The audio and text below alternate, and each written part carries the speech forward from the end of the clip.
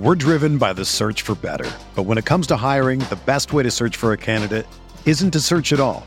Don't search, match with Indeed. Indeed is your matching and hiring platform with over 350 million global monthly visitors, according to Indeed data, and a matching engine that helps you find quality candidates fast. Ditch the busy work. Use Indeed for scheduling, screening, and messaging so you can connect with candidates faster. Leveraging over 140 million qualifications and preferences every day, Indeed's matching engine is constantly learning from your preferences, so the more you use Indeed, the better it gets.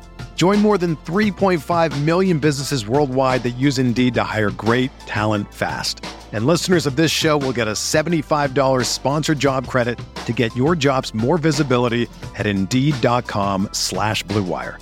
Just go to Indeed.com/Blue Wire right now and support our show by saying that you heard about Indeed on this podcast. That's Indeed.com/Blue Wire.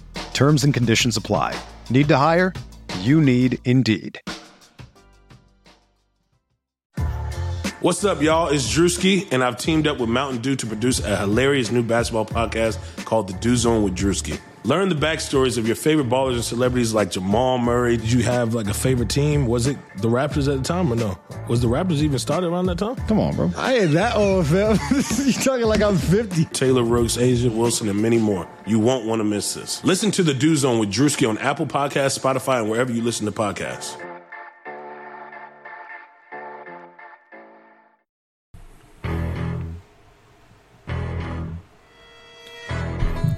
What is going on, Pacer Nation? Welcome back to another episode of Setting the Pace. We have two special guests on today's show. In segment one, you'll be hearing our interview with Kevin Bowen from 1070 The Fan. And in segment two, you'll be listening to our interview with Keith Smith from Yahoo Sports as we get you all geared up for that Pacers-Celtics series that starts at 1 o'clock on Sunday. Make sure you check out our Twitter page at Setting the Pace 3. Give us a follow. Hope you guys like the new hype video that we just put up.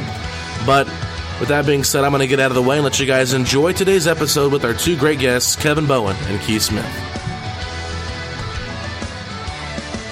What is going on, everybody? Welcome back to episode 25 here at Setting the Pace. The official regular season is over, and we are ready to jump into everything playoffs. And joining us from 1070 The Fan, he has a great Colts podcast with a little bit of Pacers sprinkled into it. It's called Kevin's Corner. Kevin Bowen joining us today. Kevin, what's going on, man? What's up, guys? Thanks for having me on. Yeah, absolutely, absolutely. So I'll start things off. We have our normal three guys with us here today, Mike Facci, Tyler Smith as well. They'll be joining us in this podcast. So I'm going to start things off.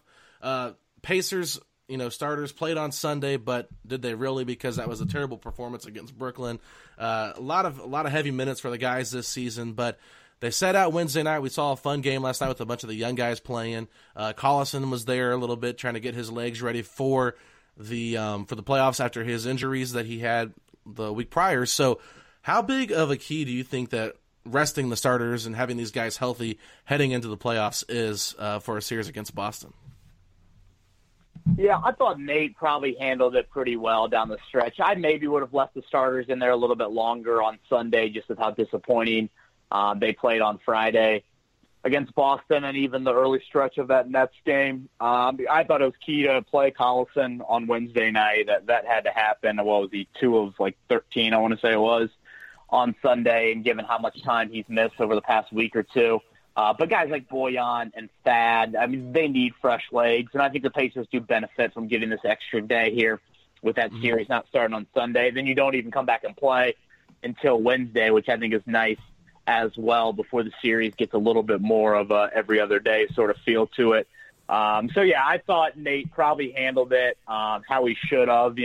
For me, it's one of these things where, given how much Bojan plays in the summer and how much Thad has played at his age, I think that was probably the right thing to do. Yeah, Kevin, I want to get your thoughts on Marcus Smart. The big news is he will probably be missing the first round or maybe even the first 2 rounds for Boston. How much do you think his absence is going to impact the series? He's obviously really important to what they want to do. He's not as important as Oladipo would be to the Pacers, but still important for them. Do you think his absence gives the Pacers like another win in the series? Does it give the Pacers a chance to actually win the series, or do you still expect Boston to kind of have their way with Indiana? I think it's a huge loss. I mean, I would put Marcus Smart, you probably put their most important players as Kyrie, Horford, Tatum or Brown would be thrown into that mix. But Marcus Smart just does things that I don't think they have that immediate plug-and-play guy. Like, let's say Jason Tatum gets hurt, tomorrow in practice or something. Boom, they have guys like Brown and Hayward that do a lot of similar things to Tatum. Tatum's an incredible talent. But I just don't think they have that immediate guy that gives them what Smart gives them. Just popping the film from last Friday, what he did against Bojan and the defensive blue-collar mentality that he brings, there's a reason that guy has a jump shot that's about as good as mine and consistently can play the amount of minutes that he does. He brings it on the defensive end of the floor, and I thought he was really, really key in holding Bojan to the sort of outing that he had last Friday at Bankers Life Fieldhouse. So when I look at the series as a whole, I guess I'm probably still definitely going to go with Boston, but I do think this is just an interesting storyline to keep an eye on, to see how Boston decides to defend Bogey and just what the trickle-down effect is on their defensive rotations for a team that really doesn't have, any sort of, menacing rim protector. But yeah, I would probably think that it gets the Pacers maybe another win, but I don't know if that's enough to push them to win the series. Hey, Kevin, Facci here. I was wondering, Boston depth is something that's known going into the series. Obviously, it takes a hit with Marcus Smart not being there, but who's perhaps an X factor, or a guy that many aren't expecting that can really step up in this series for the Pacers that might be able to potentially squeeze out an extra win or even get us to the second round? Well, when I look at what Indiana has to do in this series, I think you have to have your big guys play certainly better than Boston's and play at an all-star level. Miles Turner, we don't need to rehash how poor he played last year in the playoffs. He has got to be at an all-star level in the next 2 weeks, and DeMontis has to be right there too. I think that's the biggest advantage on paper you could potentially see, is that the Pacers have these more traditional bigs, or at least just two guys that they like to play through, and throw Thad Young into that group as well, although you're probably not running a lot of offense for Thad. But I think that's the biggest advantage that the Pacers could have over Boston. So I guess Miles and Domas, you wouldn't really call them X factors. You're probably looking for more of the under-the-radar guy. But I think that is the part of the game that I think Indiana has to control. I think they have to take advantage of Kyrie Irving on the defensive end of the floor. It seems like that's something they've tried to go to here this season. Make Kyrie Irving defend. And when he is on a smaller guy, whether that's Wesley Matthews or Bogey, you immediately go to the post and try to play through that post. I think that is a key element in this series. Coming off the bench, if you could replicate what Tyreke Evans did last night, that would be golden. But I'm not sold on any of that really happening. So, bench guys, I just don't know how much, Corey or Tyreke, or even Doug, how big of a difference they can be. I really settle on just, can you control the paint? Can you play at more of a pace that it might have more of a half-court feel to it? Because I think transition defense has been an issue for the Pacers when they played Boston this season. I'm a firm believer that Wesley Matthews' defense, and if he can maybe even go off and give us 20 in a game, I really do think that could be all the difference. So that's one guy I would love to see kind of be able to really, be on his game defensively and hopefully lock up Kyrie. Yeah, I think that's a probably fair one. I'll throw Wesley Matthews in as the X factor. I think, I'd have to crunch the numbers a little bit more, but I feel like he's been a little bit more inconsistent here lately. But, when they do go a little bit smaller, if there are lineups where it's Terry Rozier and Kyrie playing in that same lineup, that is something that I feel like Matthews can, certainly hit that open jump shot, but can you play through him when those switches do happen in the post? And on the defensive end of the floor, his ability to guard Kyrie is going to be paramount because, we all watched the game a couple weeks ago in the Garden when, late game situations arise. They have a closer that Indiana doesn't have anywhere close to that. So I think you have to make someone else beat you other than Irving. Irving had a great first quarter last Friday at Bankers Life, and then boom, the floodgates open when, Tatum made some big plays and obviously Gordon Hayward had a huge, huge night. So, Kevin, a question I wanted to ask you was about this rotation the Pacers have. With their normal rotation, they have about 9 guys, but in a playoff series, you can have foul trouble, you can have guys get hurt, but you can also have guys just not perform. So, what expectations are you getting from Nate McMillan for the rotation as far as it goes with who he plays and what the situation is? Yeah, knowing Nate, part of me thinks he's going to be pretty stringent on that 9-man group, and that would obviously be Joseph, Evans, Doug McDermott, and Domas coming off the bench. But I would have a very, very short leash on that on the backcourt and have a close eye on Aaron Holiday. I just feel like with where this team is at, from a scoring standpoint, the inconsistencies we've seen on the offensive end of the floor, you have to find that quick burst if there are those lulls come playoff time. And I also think it's key when Kyrie Irving is off the floor, you have to take advantage of that. And I feel like Holiday is a guy that can come in there and, maybe you don't want him on the floor necessarily to guard Kyrie per se, but you want him on the floor to, get you a quick 6, 8, something like that. And I just don't think you've gotten that enough from your bench play, especially in the backcourt. I know that's not what Corey Joseph's job is to do, but I think in the playoff series, eventually you are going to have to score.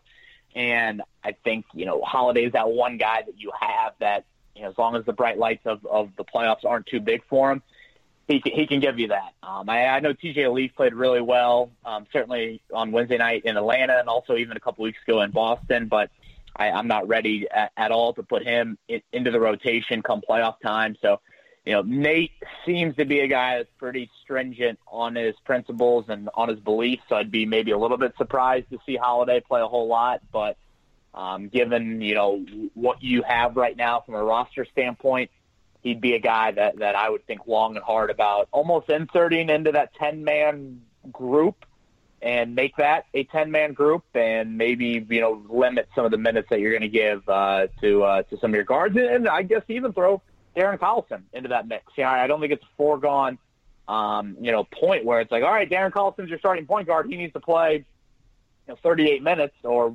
whatever the usual breakdown is for him. I think Collison and Joseph do a lot for you that helps you out big time, but I do think Holiday, gives you just more of the microwave sort of mentality, which could really be needed come playoff time. Yeah, Kevin, I was actually going to ask you about Holiday as my next question. I saw one of your tweets from not too long ago. You were talking about Holiday, how he was deserving of minutes, even when everybody is healthy, and I think fans and media have been kind of split on this, but I'm also in that camp of believing that he deserves some minutes, especially on nights when they come out flat offensively and they need a spark. So you mentioned that's something that you would do, but what does your gut tell you about, do you think that he really does get any chance at all in this series? Is it more game-by-game basis, or do you think we're probably only going to see him if there's a blowout?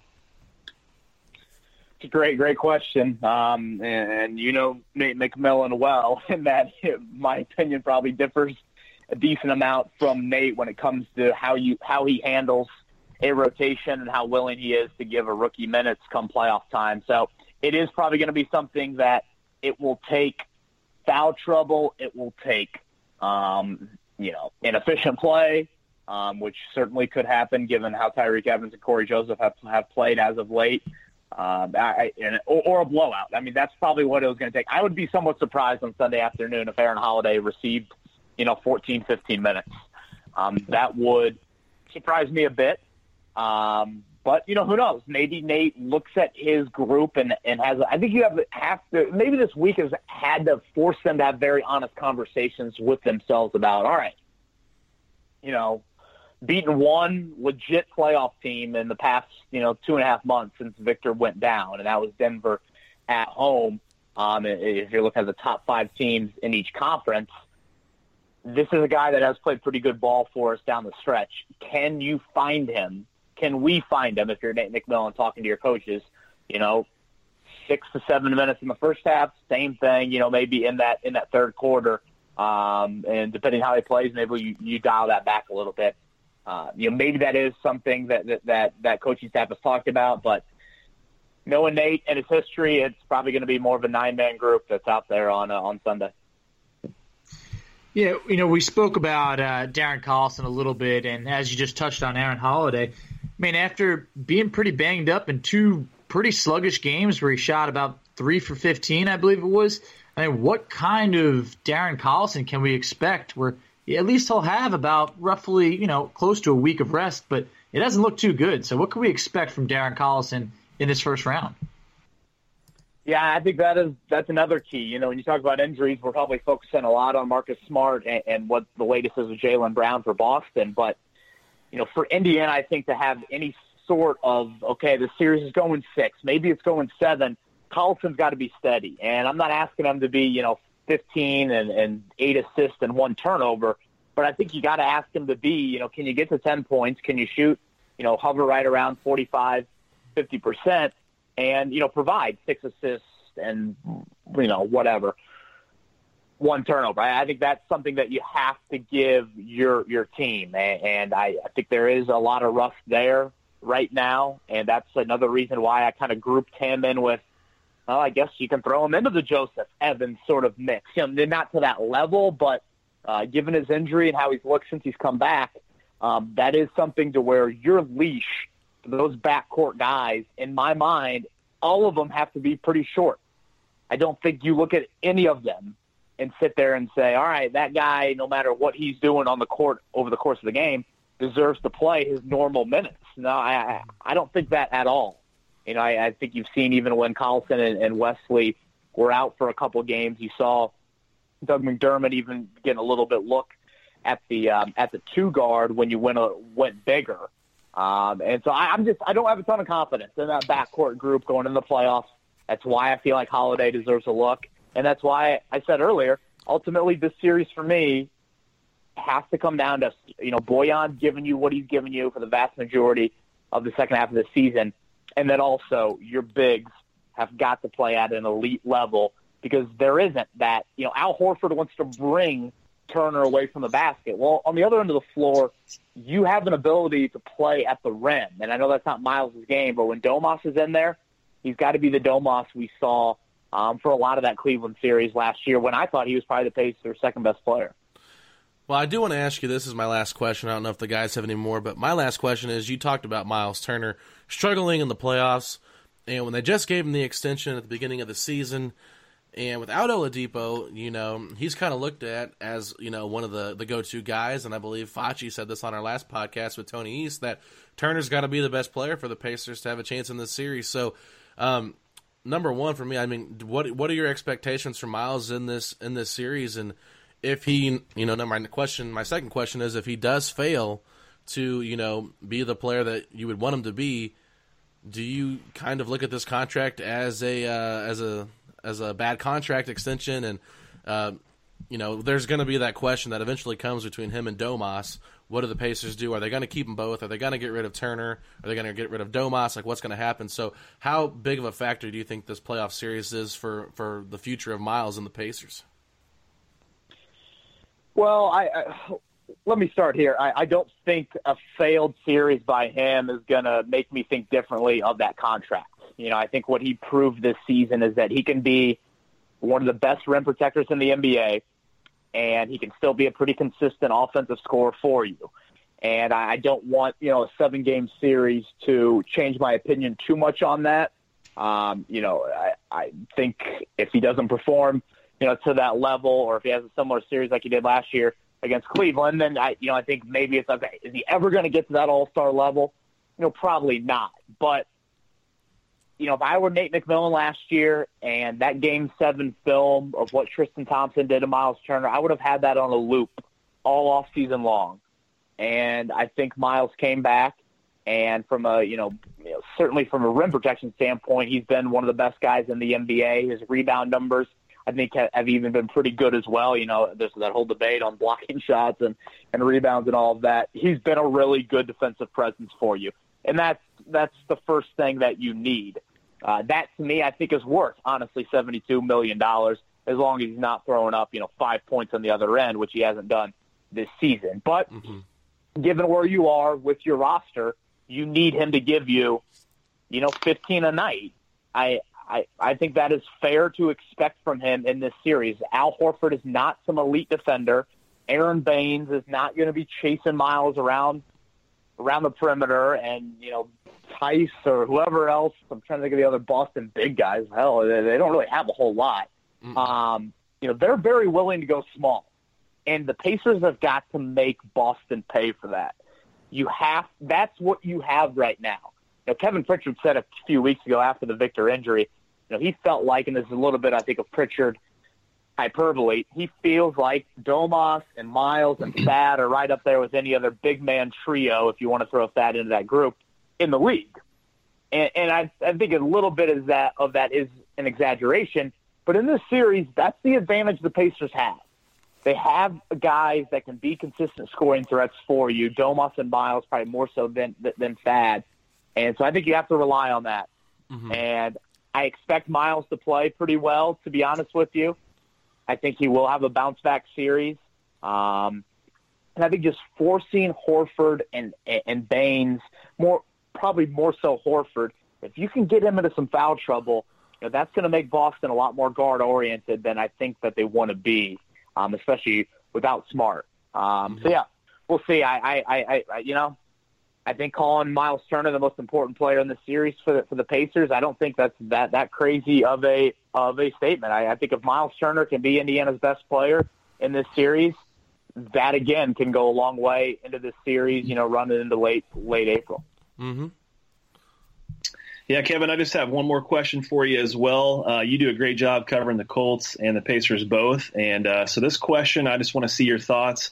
Which is more likely to happen? The Pacers take down the Celtics in the first round, or the Colts win, let's say, 14 games, including the playoffs next year?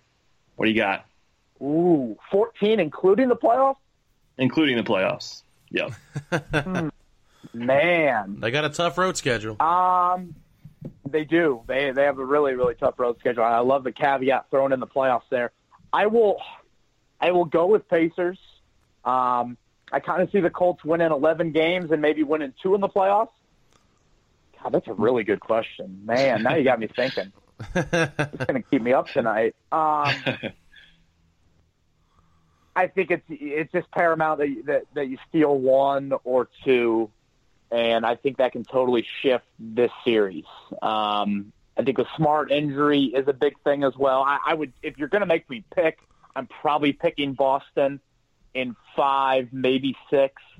But I think if you win game 1 or 2, that just does so much for the entire series, and I think almost brings it into potentially more of a coin flip. But yeah, that is a really, really good one.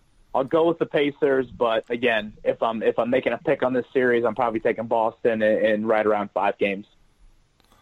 Awesome, man. Well, you guys can follow Kevin on Twitter at KBowen1070. He does a great job for 1070 The Fan, and his avatar is about 8 years old, but lots changed since that, Kevin. I've been advocating for Kevin to change it. I don't know what I got to do. I don't think it's ever going to happen, but maybe one day. I think it's 9 years old, to be honest with 9? you. Yeah, it's you. I think it's you, my brother, and my wife are about the 3 people that constantly berate me on that. I don't know. I mean, you guys are on Twitter a lot. I think there's like a visual. First off, there's a general laziness by me. Second off, I think there's just a visual recognition with Twitter icons. If someone changes theirs, and this probably says I'm on Twitter too much, if someone changes theirs, like I just keep on scrolling. Well, here's the thing. Why aren't you verified? That doesn't make any sense to me. Well, see, I was verified when I worked for the Colts, and then I had to change my Twitter account. And I think when you change your name, I don't know. People at 1070 were supposed to help me get verified or handle that process, but yeah. If you get verified, I think you can change a picture no matter what. As long as you have that blue check mark next to your name, people are going to know it's you. But I mean, without having that blue check mark, I guess the face recognition is best for you. But you got to work on that, man. I know. You think I'm growing up now that I'm turning 30 years old here in a few months. You just got married, had your wife on your podcast today. I mean, it's time to change things up a little bit, man. It's time to grow up. Bought a house, got married, had the wife on the podcast. You would think I'm fully there yet. Maybe for my 30th birthday, maybe I'll decide to change the avatar. All right. I'm all for it. I'll get off this horse, but all right, man. We appreciate you coming on, and we'll be enjoying the games with you. We'll talk to you later, man. Thanks, guys.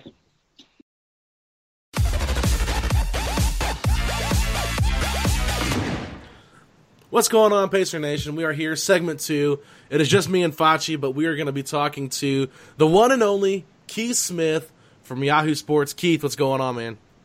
Hey, guys. I'm excited to be talking with you. Looking forward to the series getting started in the playoffs as a whole. This is you're a basketball fan. This should be about your favorite time of year, and it's finally here. It took a long time to get here this year, but it's here. Is this your favorite matchup in the playoffs, or is there one in the Western Conference that tops this one? Geez, that's an interesting question. I kind of like the Rockets Jazz matchup. I mean, I'm out on an island there with about 1 million other people. Right. I like that one. It's, I cover the Celtics for Celtics blog, so that obviously pulls my interest that way. But I think that Philly-Brooklyn series should be a fun one as well. Yeah, for sure. So let's talk about it. I want to just hit this off the top. Marcus Smart, your best defender, probably going to make the All-NBA defensive team, out for the first series, possibly the second. How big of a loss is this for Boston, and who does Boston insert into that starting lineup for Marcus Smart? Yeah, it's huge. It's one of the things I've been kind of going to, having this conversation a lot in the last 24 hours is it's not that they can't replace his defense, because they can replace some of it. They can replace his offense, although Smart has had his best offensive season by far. He actually shot pretty well from behind the arc this year and, really turned into a guy you had to at least guard out there, which is important. What they can't replace is knowing if there's a loose ball, Marcus Smart's coming up with it.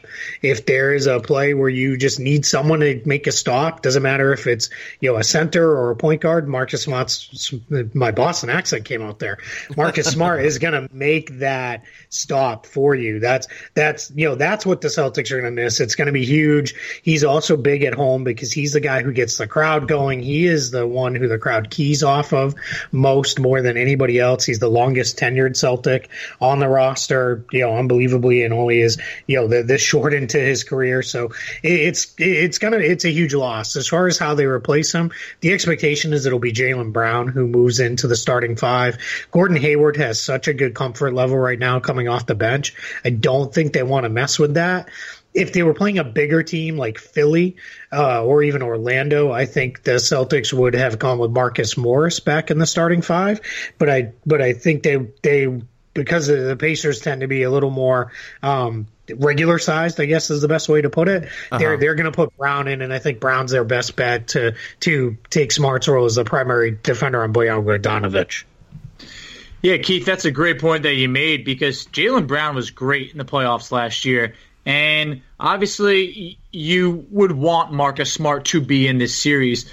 But the loss of Smart really gives Jaylen Brown a big opportunity. Do you think we're going to see the Jaylen Brown from last year's playoffs? Or is this more of everyone's going to try and pick up the slack that's left with more Marcus Smart being out? Yeah, I think there's a chance we do see that Jaylen Brown. He really had a rough start to the year. He wasn't healthy. He was having some problems with his thumb. He was having problems with his wrist. Then he had some back issues. Those back issues came up again about a week or so ago. But Jaylen Brown, around that, really it was just after Christmas. Things all clicked for him. He really took to the bench role he's been in most of the year. He's come in and played really hard with really great energy anytime Stevens puts him in the game. And that's been really good. And he's shooting the ball as well as he's ever shot it. So I do think there's a chance we're going to see the Jaylen Brown who really, along with Jason Tatum, those guys are the breakout stars of the postseason last year in the NBA, and I think there's a good chance that Brown is going to get right back to that level he was at last year. Numbers may not be the same because, Kyrie Irving's back and Gordon Hayward's there, but I do think Brown will play really, really well going into the playoffs. All right, Keith, give me three things that the Pacers can really attack that Boston struggles at, if there are three. Yeah, the number one thing is they averaged 11 offensive rebounds a game versus Boston in the 4 regular season matchups, and that's something that I would expect to continue. Celtics they're not a very good rebounding team. They're about middle of the pack, but there are certain teams they struggle with, teams that are active with length, and the Pacers have that really, and they have it in spades with Turner and Young and Sabonis, and then even TJ Leaf gave Boston some trouble on the offensive board. So I think that's probably the biggest thing. I do think Bogdanovich will be able to get going more against Brown than he could have against Smart. Brown, while he's a really good defender when he's dialed in, he has this tendency to kind of lose himself in the game. He'll ball watch a little bit. Bogdanovich is such a smart player. Because of that reason, I think we might see the Pacers play him off the ball a lot more and allow him to let others set him up and make plays, because I think that's the way to attack the Celtics versus having Bogdanovich have the ball in his hands all the time to initiate the offense. And then the third thing is you go at Kyrie Irving, right? It's the Pacers don't have great offensive point guard options, but maybe you can work those matchups to get Tyreek Evans on him when he's in the game and do those kind of things. Any switches you can get, you're going to target going at Kyrie. So those would probably be the 3 areas where I think you're going to be looking to attack the Celtics defensively. You brought up a great point about Bogdanovich, because Bogdanovich only averaged 13.5 points against Boston this year. It was actually his lowest scoring average against any Eastern Conference team. So going into the series, do you think Celtic fans should be worried about Bogdanovich more, or is there a player that the Celtics should be fearing as they really need to zone in on, maybe a Miles Turner, or who do you think that player would be?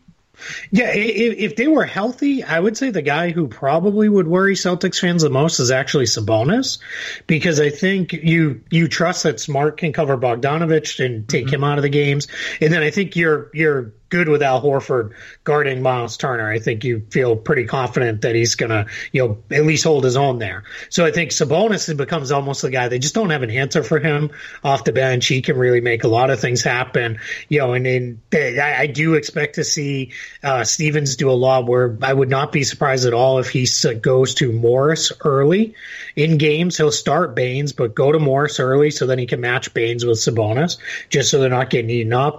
But to go back to your original question, I do think there's more worry than there was with Bogdanovich, because you're looking at it now as Marcus Smart, in a lot of ways, for Celtics fans and just for the Celtics in general, it's almost like when you have that shutdown corner in football and that side of the field is taken care of and we're not worried about it. You kind of feel pretty good. If I put Smart on this guy, that guy's probably taken care of, unless he's one of the true superstars in the NBA. And as good as Bogdanovich is, you just said, 13.5 points. He's obviously been better than that, than he's played against Boston. But you would have felt really good about it. With Brown, there is a level of concern there, but I think you still feel like, all right, we'll be okay. And the other thing is they can throw a lot of different bodies at him. Brown will get a chance, Tatum. You could put Hayward on him. Even Semi Ojeleye, Marcus Morris, guys like that. Things are really not going your way. So that'll be what I think most of it will come down to, is mixing up the looks on him. All right, I got to know who it is. Who is the X factor for the Boston Celtics in this series?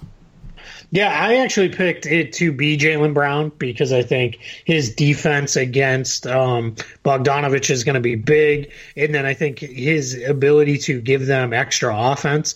Jason Tatum he's finally started to snap out of his slump. He went through a pretty bad midseason slump, but he finally looks like he's coming out of it.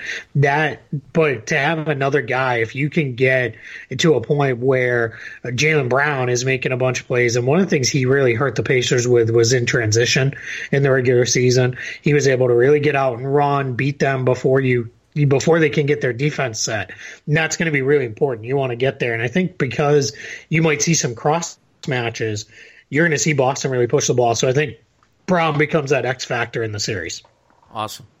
So, Marcus Smart, it's obvious. He's an emotional leader, kind of almost the heart of the team. Is there someone that can really take over that role? Because it's not going to show up in the box score. But, Pacer fans are, not to say desperate, but hopeful that even Victor Oladipo's presence on the bench can boost the confidence of this team.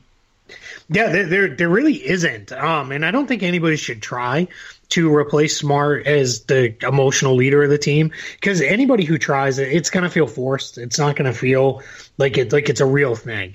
I think everybody just needs to, to steal a quote from the other team there in the New England region, the Patriots, just do your job. You can't be Marcus Smart. Don't try to be him. Just do what you do. Do it to the best of your abilities, and everything should be fine. So, it's going to be tough. I would not be surprised to see him around. He's the kind of guy who, unless he's in too much pain to be on the bench, I think he'll be on the bench. He'll be the one who's up there getting the crowd going. And it wouldn't surprise me at all if there's a point in game 1 or 2 where he's jumping around like an idiot, and you're starting to be like, Should he be doing that? Maybe could he play? It's just the kind of guy he is. And because of that, you might see the team be like, all right, you can watch, but you need to watch from the back, just so we can keep you a little under control. But yeah, it's just too hard. I think just everybody just needs to do what they do versus trying to be Marcus Smart. That's fair. Yeah. So Gordon Hayward has been playing really solid as of late, and he looked amazing last Friday against the Pacers when he went 9 for 9 from the field. Do you think that was more so just Hayward starting to come into his own here lately, or do you think that partially has to do with there's just nobody on that second unit that the Pacers can put up to guard him?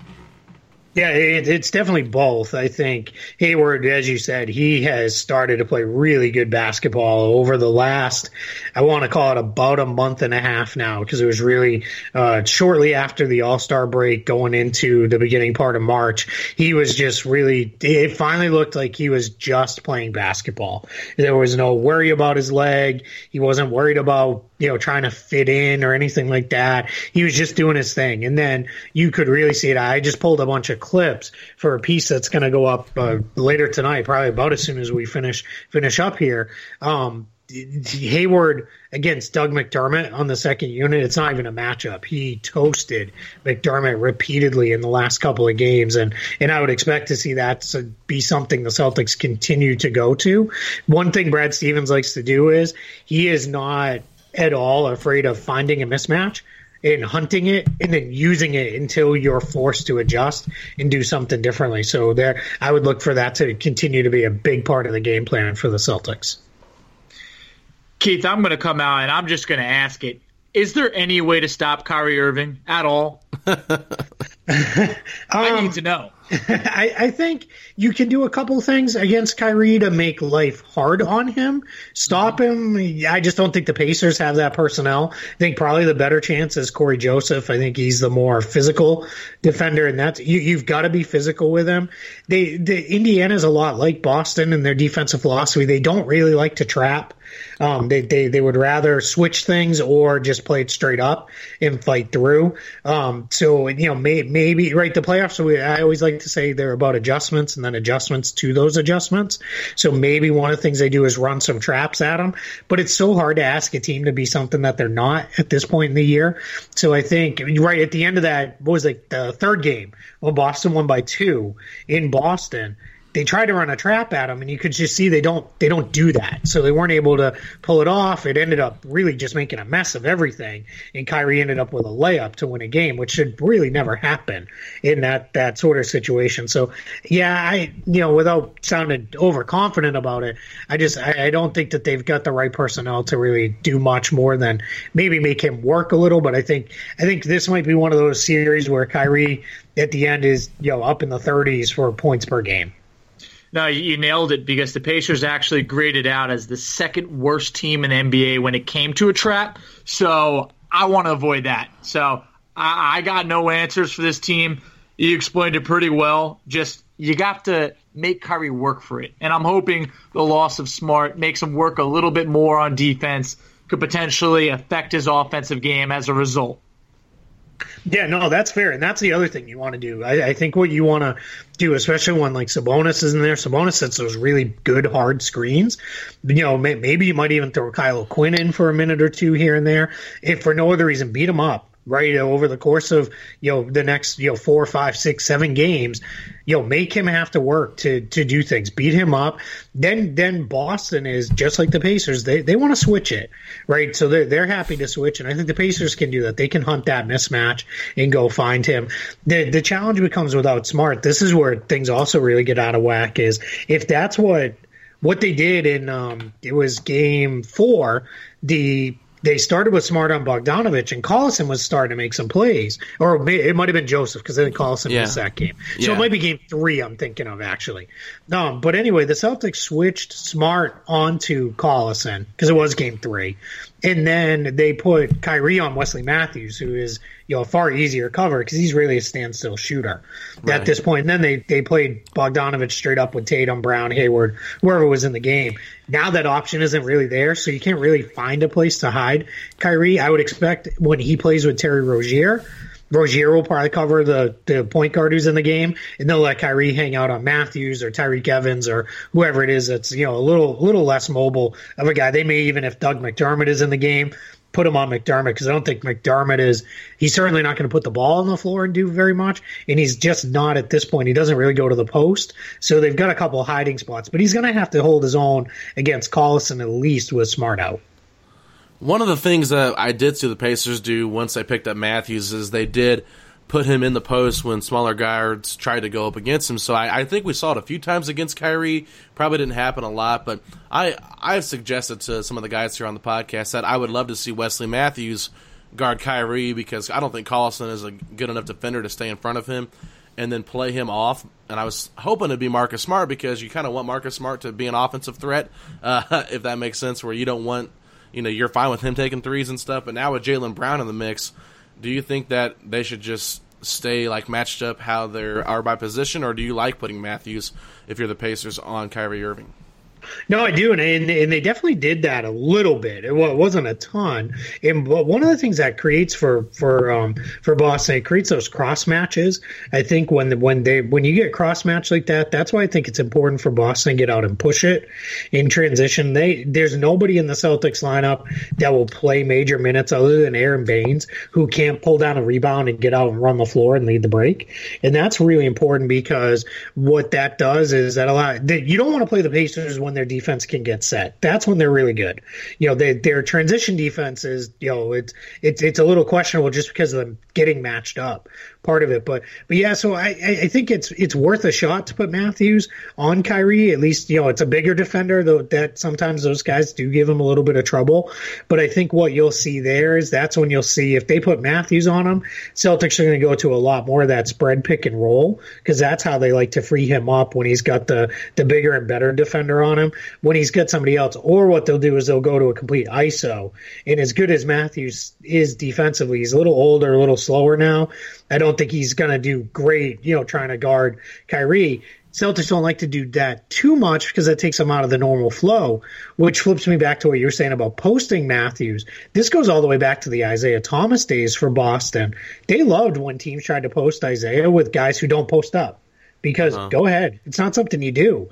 Go ahead, if you want to try something new, and in the 83rd to 90th game, go ahead. We're fine with that. Give it a shot, because we feel comfortable. It's probably not going to work the way you want it to.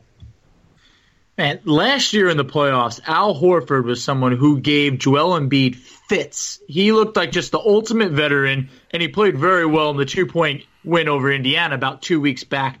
How do you see that matchup shaking out against Miles Turner? Is that something that the Pacers can have the advantage on and really get some good play out of Miles Turner? Or do you think Al Horford's going to be able to handle that? Yeah, I think Horford is going to do well. It helps that, right, game 1 is on Sunday. Then there's 2 days off. Then another game that really helps Horford. There's no back-to-backs in the playoffs, so unless he really ends up getting hurt, I think the playoffs are tailor-made for him at this point, because that's where he struggles, is in those back-to-backs, 3 and 4 nights, those kind of things. So I think he will have a good series against Turner. He just you said it, he's a veteran. He knows how to play. So what he likes to do in those situations is he'll hang out around the perimeter, make Turner come out of the paint, which then opens that up for everybody else inside. They're okay. Boston will actually play through Aaron Baines a little bit in the post and get him involved. And if Turner's not around, then it's there. Ideally, what Boston would love to do is get it to a point where then the Pacers have to switch it and they have to put Young on Horford, because then Horford's going to go and live in the post, because Young is, he's just not going to be able to hold up against Horford down there. And then that's where, you let Horford really be the initiator of the offense, whether it's, he either scoring himself or making plays for others. That's something the Celtics do a lot. All right, Keith, I think that's all the questions we have for you regarding, the nitpick stuff. But let's get down to it. Prediction time. Everybody loves predictions. Who do you got? Man, and I say this with all sincerity, despite being a guy who covers the Celtic. I wish Victor Oladipo was there right now. If he was, so do we. Yeah, right. I mean, I'm not telling you guys anything. And if he was, this wouldn't even be the series, right? Because they Boston would be, maybe it'd be the 4-5 the other way, but I think Indiana probably would have been the 3. Maybe even would have challenged for the 2. But without Victor Oladipo, even though Smart's not there, I just can't see the Pacers being able to score enough to get it done against the Celtics. I think in Game 4, the Game 4, the most recent game, the one that kind of decided the 4-5 tiebreaker, you saw the Celtics lock in defensively, and there just wasn't much Indiana could do that was with Smart on the floor, without Smart on the floor. So I think the Celtics are going to get the series win, and unfortunately, I think it's going to be pretty short, because I think for Boston, they're going to want to win this thing as quick as they can and then get it there. I have enough respect for the Pacers and how hard they play and the home court advantage that they have when they are at home that I'm going to give them a game, but I think it's going to be Celtics in 5. Yeah, that's kind of how we were all leaning a little bit towards the beginning before we found out the severity of the Smart injury, and then I flipped and I said I think it can go 7. So, yeah, it's just interesting. It's probably a little bit of the fan of me hoping for a 7-game series just so it's a little bit longer of a season. But, yeah, I mean, it's just, if you look at the talent, Celtics just have so much more to offer than the Pacers do. And like you said, we have no shot creator. You guys have, probably the 3 best in the series with a Tatum, with a Brown, those kind of guys that can just create their own shot, where the Pacers just don't really have one. I mean, Collison is probably their best shot creator because Bojan is not great with the ball in his hands. So, yeah, I mean, totally understand that pick. I have nothing bad to say about it. Facci, you want to reboot My initial gut feeling was Celtics in 6. My inner fan, when I heard that Marcus Smart news, I ran with it, and I was saying 7. But you know what? It depends. If I wake up on the other side of the bed, maybe tomorrow I'll go back to 6. So yeah, the only reason I don't pick 6 is I don't. It's so hard to win on the road in the playoffs in a must-win game, in an elimination game. That's why, I always lean towards, if I'm going to pick the team and I feel really confident they're going to win the series, I pick them to win in 5, because I think you can get one early of the first 4 on the road. It's just very hard in an elimination game. But I'll tell you guys, with how inconsistent Boston has been this year, a 7-game series would not surprise me at all, because there's these times, and it could be, they look awesome games 1 through 3 and are dominating, and then games 4 through 6 they look terrible, and then the entire city of Boston is in a panic because now all of a sudden we're in a game 7 no one expected. So there's literally nothing that would surprise me with the Celtics team anymore this season.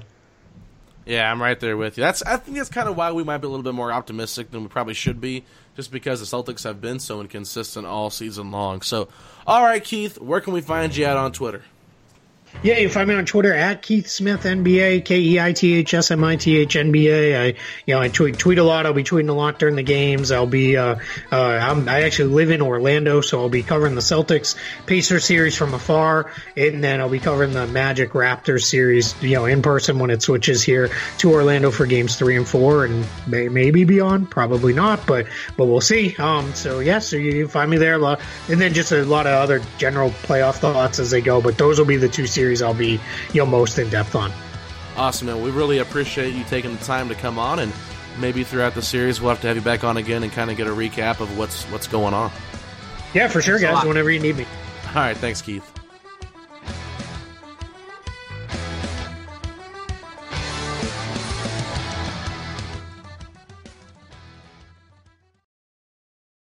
It's happening daily. We're being conned by the institutions we used to trust. The mainstream media is distracting us with meaningless headlines instead of focusing on the harsh realities facing American families. Time is short before something big happens, and that's why so many folks are preparing. They're becoming self-reliant by investing in emergency food storage from My Patriot Supply. Go to MyPatriotSupply.com and secure 4-week emergency food kits for each member of your family. Each kit contains tasty breakfasts, lunches, and dinners, averaging over 2,000 calories per day. Save $50 on each 4-week food kit you purchase. Plus, get free shipping on Ready Hour 4-week emergency food kits. You're not ready if it's not Ready Hour Foods. At My Patriot Supply, you can also get solar power generators, water filtration units, heirloom seeds, and survival gear. Order by 3 p.m. and your unmarked boxes ship the same day. Shop MyPatriotSupply.com today. MyPatriotSupply.com.